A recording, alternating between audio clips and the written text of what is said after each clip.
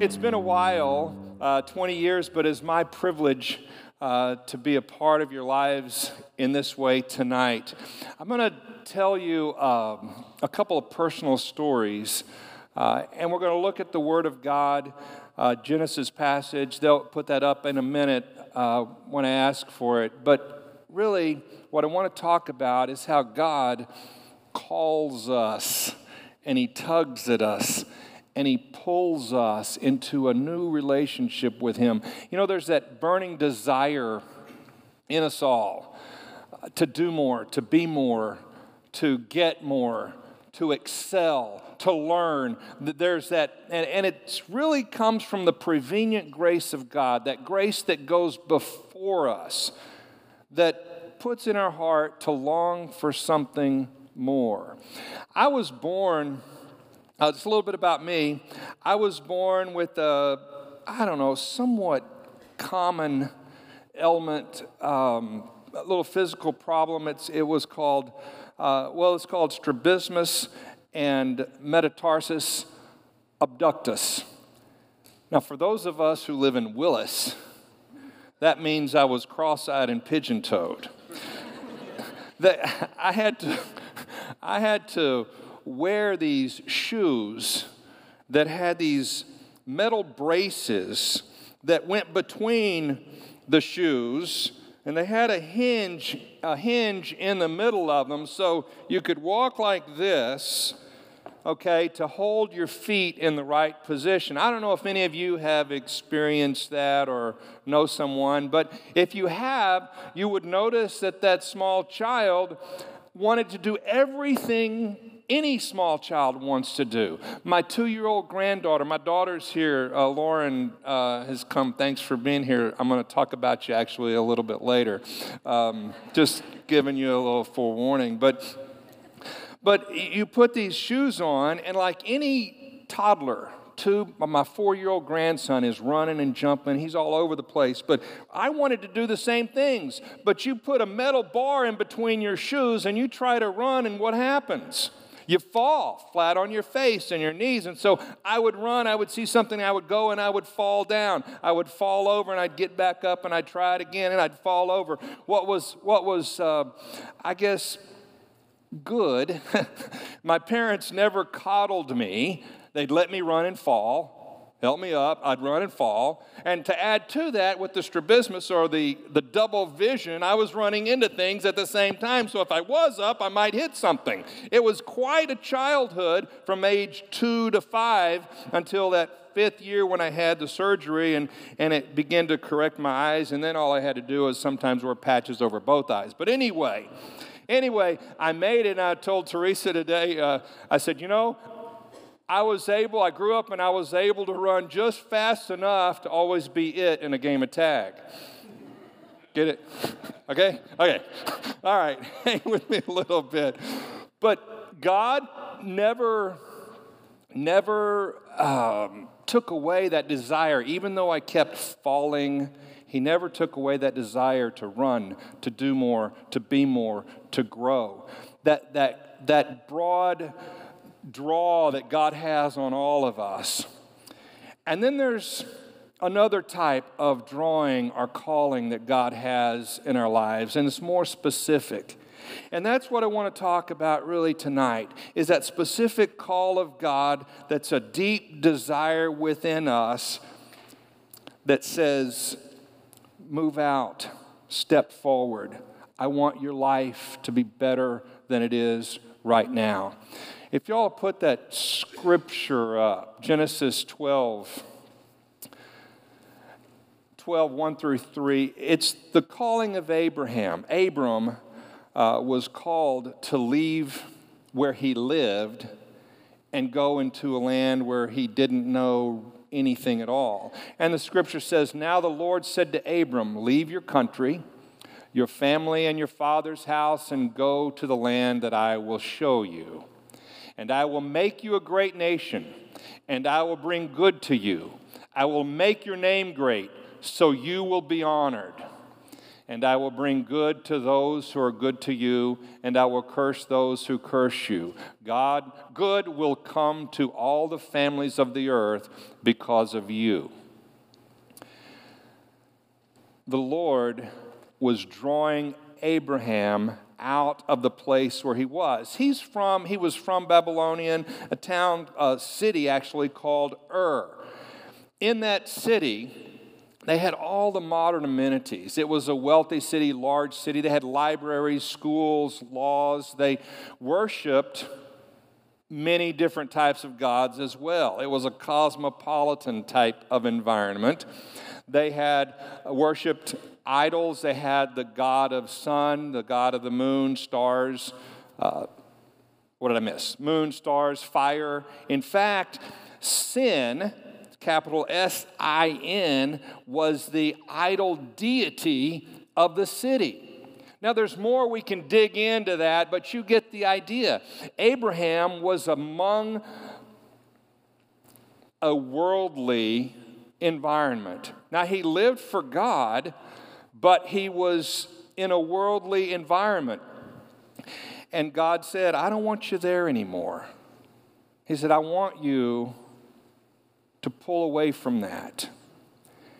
And whenever you do something like that, people are not going to understand.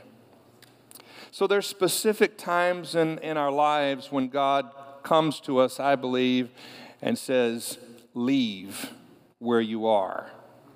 Leave the comfort and the familiar and allow me to draw you apart from myself.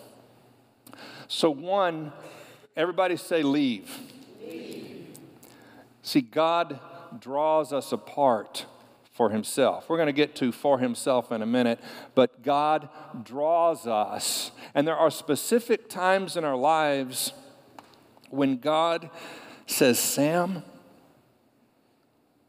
I need you to leave or to stop or to begin, or whatever verb that is in your life. And my guess is that if you are a Christian and you've moved past that general calling of God in your life, you've at one time or another experienced that tug on your heart, that call of God that says, I want you to do something different than what you're doing right now.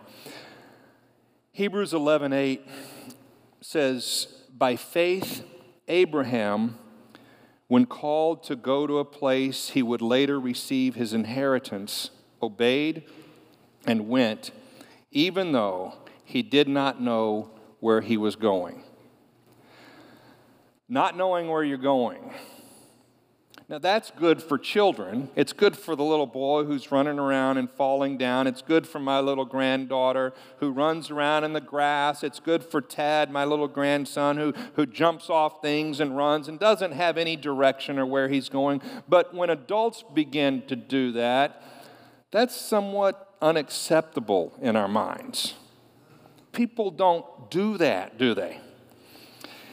Pastor Maz last Sunday, if you were here, you remember him talking about being very careful about who we share God's call on our lives with.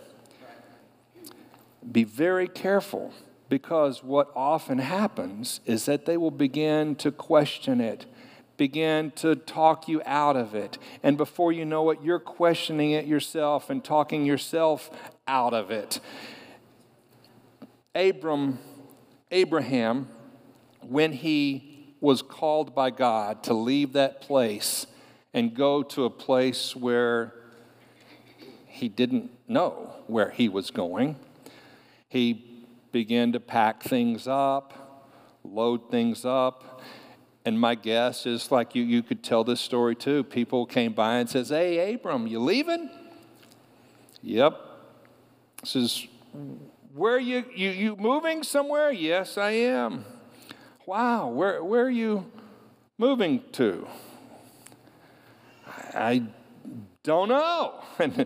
And they go, really? No, where are you going? No, really, I don't know.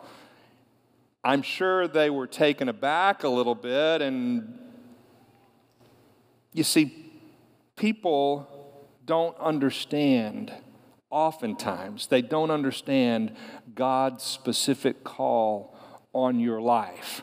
And that's why you have to be very careful about who you talk to about it and who you tell and what you do and how you proceed. But why should they? Okay, on the other side, I want to tell you, doesn't mean you shouldn't be bold about what you do and bold about responding. Why should they know? Why should the world expect that to be good? They don't. We're in the world, but not a part of the world. God calls us to new things, and oftentimes individually, specifically new things that the world will not understand. It doesn't mean we shouldn't do it. It just means it might be a little difficult because nobody will understand it. We won't find the support from others that we're looking for, but we will find the support from God. And that's the point that God was trying to make with Abraham when he said, leave, come to the place where I'm going to show you, because that's where I'm going to be. And that's where you will find the truth and the blessings for your life, complete truth and complete blessings. You know, Walt Disney, when he was alive and chairman of the board, he would bring his board in, and some of you may know this, and he would talk to his board members, and he'd present an idea. And Disney has crazy ideas. And he would present an idea, and his boards would look, and sometimes they'd go, hey, that's pretty good, and we can do this. And Walt Disney would take that idea, and he'd go, well, that's good. We'll put that on the table and think about that. And then he would bring up another idea. And as the board would begin to say why they didn't think it would work and what they couldn't do and why it was a bad idea, Walt Disney typically would say, that's what we're going to do. That's what we're going to do. We're going to be counter to everything that we as humans who have a bent to sin, have a bent to the negative. We're going to counter that and stretch your faith and make it happen. Abraham, God said, I want to stretch your faith and make that happen. What's interesting is that Abraham did not go out in blind faith. He didn't know where he was going, but it wasn't blind faith. You see, blind faith is really not faith at all. Blind faith is, I think it's really for sissies. Blind faith is superstition. It's guessing.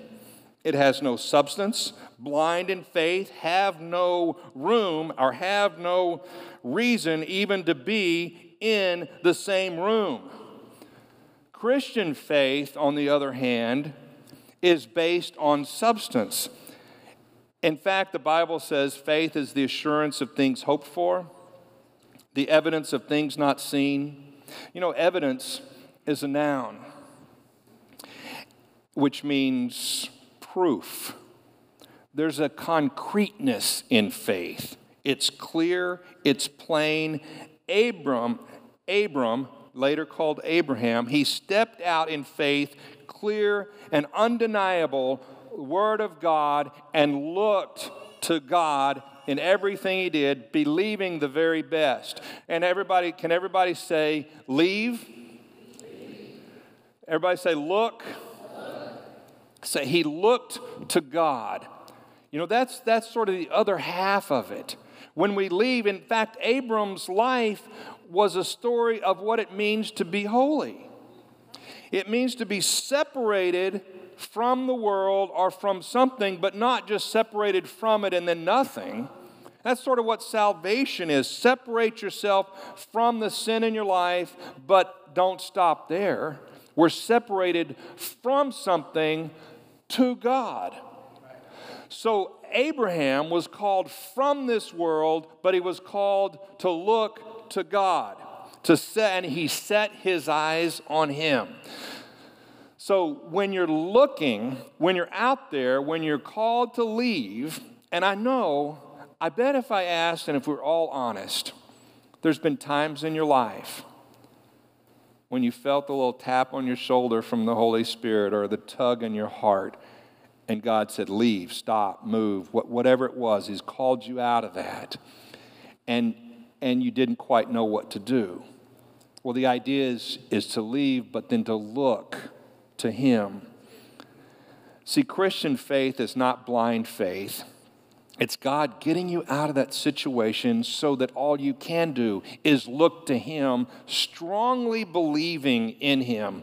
You know, there's something romantic, if you think about it, about leaving the familiar and going out into the unknown. You know, I have this grand idea, going across the country, not a map, don't need it. Just, move out and go somewhere. There's some romance to that. Okay, but there's also leaving the familiar and looking into the unknown is difficult, again, because very few people will understand. They will not understand. About 37 years ago, a 19-year-old girl said, I do. Now, 19 is too young. Do not get married at 19. No one. No, you can't. Okay. Now that I got that off the table, okay. But Teresa, Sarah, bless her heart. She didn't know what she was getting into when she married me. She was marrying a geophysicist. I was majoring geophysics, and then I took a left turn on her. I said, I'm going to go to seminary. And so we packed up, and we went to seminary, young and bright-eyed and bushy-tailed, and Lauren was born up in Kentucky, and Lauren talked like this for years after we moved back. But she doesn't anymore. I've been in Texas a while. Went to seminary. Did all the things I was supposed to do to become an ordained elder in the United Methodist Church. Met with the boards, answered all their questions, and for about 20 years, I pastored several different churches. And then about year 15 or 17, 18, somewhere in that range, there began to be an unsettling in my life. I didn't like me doing what I was doing. I wasn't doing anything wrong. Everybody liked me. The churches loved and appreciated the service I was providing them, and all that was good. And it was a cushy job. I don't know if you know about the denominational system, especially United Methodist Church. It's like once you're an ordained elder, it's like you're a tenured professor. You have a job. You don't have to worry about not having a job. You have one. So everything was good and life was good, except there was this tug, this pull, I don't know what it was. At the same time that was going on in my life, I began, and probably was both of these together, but I began to recognize that a lot of the denominational churches were moving away from their theological base of where they started and began to be more conducive to what politically was correct and moved out of really the roots of who we are as Christians. So those two things going on, and for about a couple of years, I struggled with it, and then finally I said, "Look, I've had it. I can't do this. I've got to leave." And I know I scared Teresa to the core. We were making a good living. We had a good life. We had all the things that you have, and she goes, well, what are you going to do? I go, I don't know. And she says, you can't not know. You can't leave and not know. You have to know. Yeah, it's like that teenager. Why did you do that? I don't know. Well, I'll tell you, I'm taking a side note now. You know, teenagers, you ask them that question, they always say, I don't know. They really don't know, okay? They really have no idea why they do things. So you have to cut them a little slack. So after a while, you know, and I know our kids said, oh my gosh, what is Dad doing? Has he gone crazy? What will my friends think? And all of that. And so finally I wrote a letter to the congregation and read it and resigned from that position. And in the Methodist Church, on a side note, in the Methodist Church, you don't have to pastor church. You can still hang on to your ordination. Still hold that tenure card. You know, so I was kind of hoping to do that. And I know a lot of people that did. And for some reason, they didn't let me do that. They let other people do that, but not me. And later I realized, hey, that's God. When God calls you to leave, He calls you to leave. Leave it all behind. Move into something new. Pack up, load up, take off. You know, it wasn't, and so we the next couple of years, we struggled. We struggled. We spent more money than we had. We got rid of all the things that we had, and that wasn't as bad. And that wasn't bad at all, actually. What was troubling was the rumors and innuendos when we left.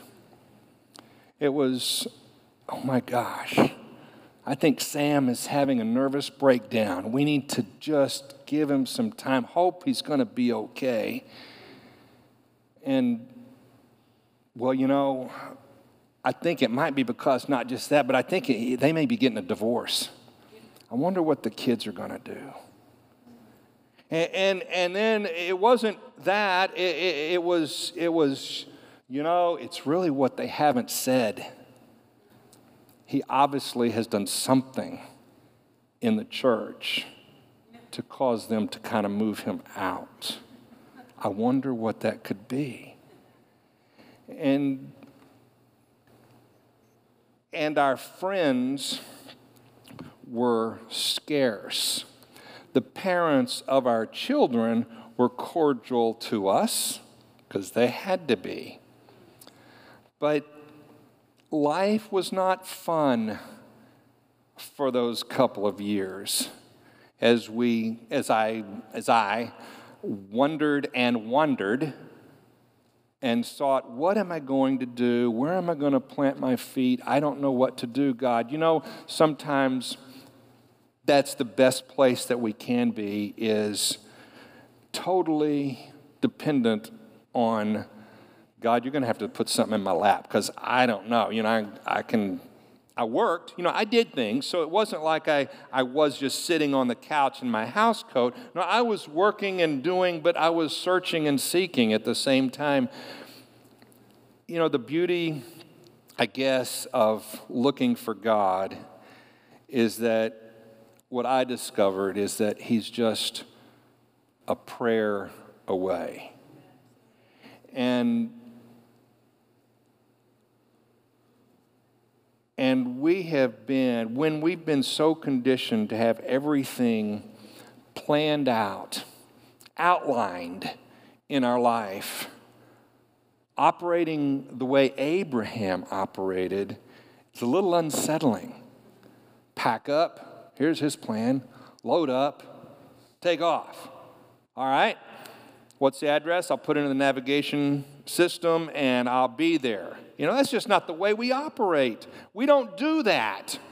Well, I will tell you that if you've been called and if you've stepped out and if you've done that, you will know that there are not enough books to read, conferences to attend, classes to take to make you feel comfortable. it won't happen. All I had and all my wife and kids had was prayer at that time. But remember, faith is not a feeling. It's a concrete belief in the mighty hand of God living in me and living through me. It's the expectancy that God is going to provide and do and bless in everything that I'm about, because ultimately that's all I have. God, I've got to put my life in your hands because I've got nothing else. Every day I talk with people who are getting ready to retire. I will tell you, it's an interesting conversation, but it's all the same conversation. They've calculated, they've evaluated everything in every way that they can. Can they retire? Will they retire? Do I need to work? I'm not making light of it. It is a process, but it's all the same. When you spend 30 or 40 or 20 or whatever it is years employed, the idea of retirement is a little daunting. It's tough. Some have said it's like, and those of you who are getting ready to retire, some have said it's like they put you in this little rowboat. You've been over here on this continent, they put you in this rowboat, they shove you off and tell you to paddle real hard. And look out there, there's this little island over there. When you get over there, that'll really be good, and you'll enjoy it, and you'll have a fun time. But when you're here, you can't see over there, so you have no idea. And so you struggle with that. But unlike retirement, the unsettling and the confidence in God is just a prayer away. You know, everybody say leave. Everybody say look. And then everybody say live. That's the third point, if there's points to this at all. But to live is to rest in the promises of God. That's really what it's about. That's really what God wanted Abram to see. He said, you've got all those fine things in that city. Those are all wonderful. And I know you could make it amidst all of that junk that's there, but I want more for you.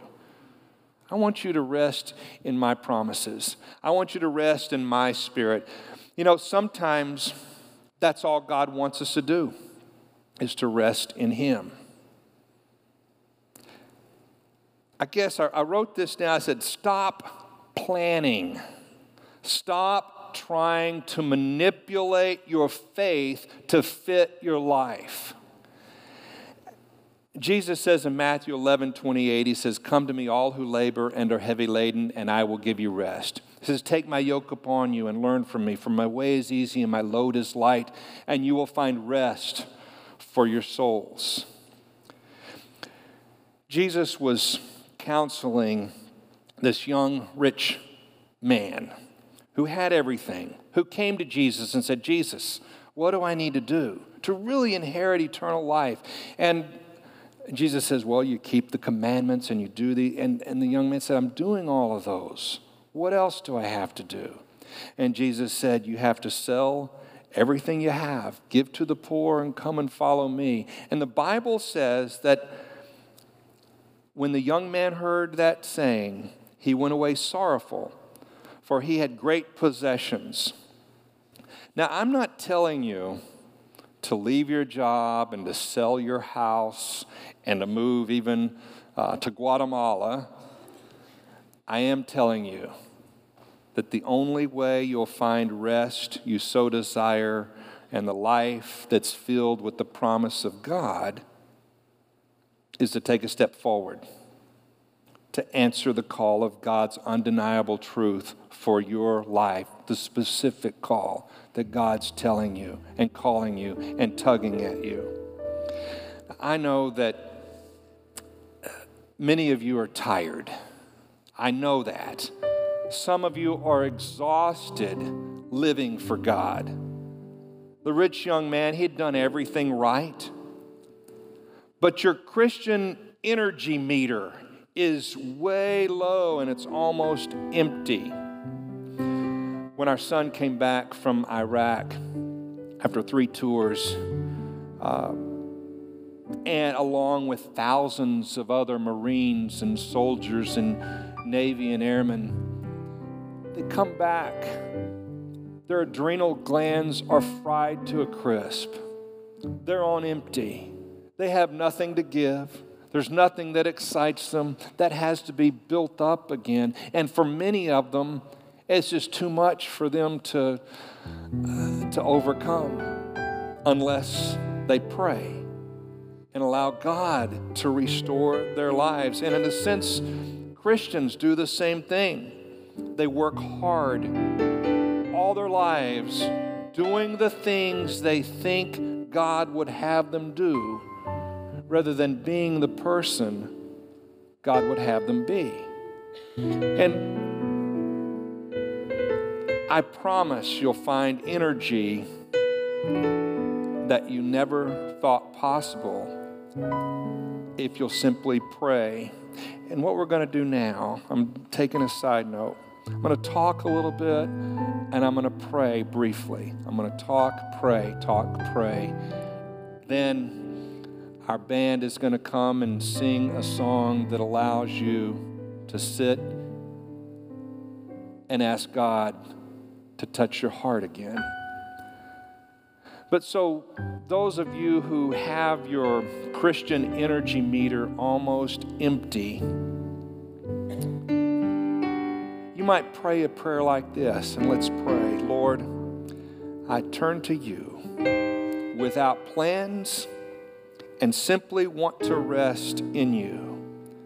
Take my heart, mold my life, restore my soul. Then there are some of you, or some of us, that maybe we feel like we've made too much of a mess out of our lives for God to even call to use us. And so we're satisfied to sort of sit on the edge, burdened by guilt or shame. Now, I could tell you that guilt does not come from God, but you already know that. But you feel trapped anyway. And for some, Prozac dulls the pain, but it doesn't take away the feeling. It's only prayer. And maybe you need to pray a prayer like this, and let's pray, Lord, your unconditional love, may it overwhelm me and call me to rest in you. Set me free, Lord. Help me to faithfully love you and love myself. And then there are people, maybe some of you, who you feel like you've been scattered about. Your life is in pieces, and so what you've done, you've organized your life. You've compartmentalized your life. I have my work, and in this time with this, and then our area, most people who have a job or got their nose to the grindstone and they're going to work as hard as they possibly can just to keep that job. And then on the other end, but then they got their kids tugging at them. They need to go to soccer practice or karate or dance lessons or the doctor. And then they've got their parents who are calling them and tugging at them. And then they forget, I got to take care of the lawn. And then, wait a minute, I'm married. My wife or my husband, they deserve a little time from me as well. And then there's the church and my commitment there. Lord, please don't call me to do anything else. I'll disintegrate. A few weeks ago, Pastor Frankie talked about the feeding of the 5,000. You may remember. But one of the scripture verses in the passage, after the 5,000 had been fed, Jesus told his disciples, he said, gather up the fragments that nothing may be lost. And while there's a whole message in that one phrase, the truth of it is that Jesus loves all of you and wants all of you.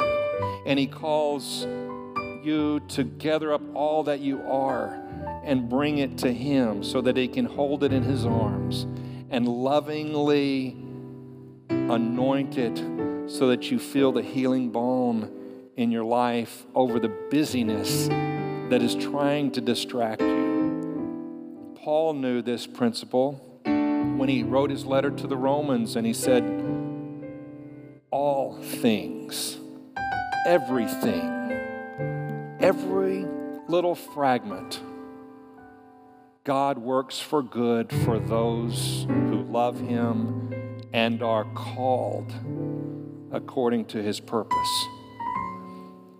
All things, every part of your life has meaning, and sometimes God calls us to take all that you are and all that you have and place it at His feet and pray. And maybe pray a prayer like this. Let's pray. Lord, I can't keep up with it all. I try, but no longer am I able to do all of this on my own. I love you, Lord. Please help me leave these burdens at your feet and allow me to rest in your grace. Let's stand. You know, God operates on Kairos time.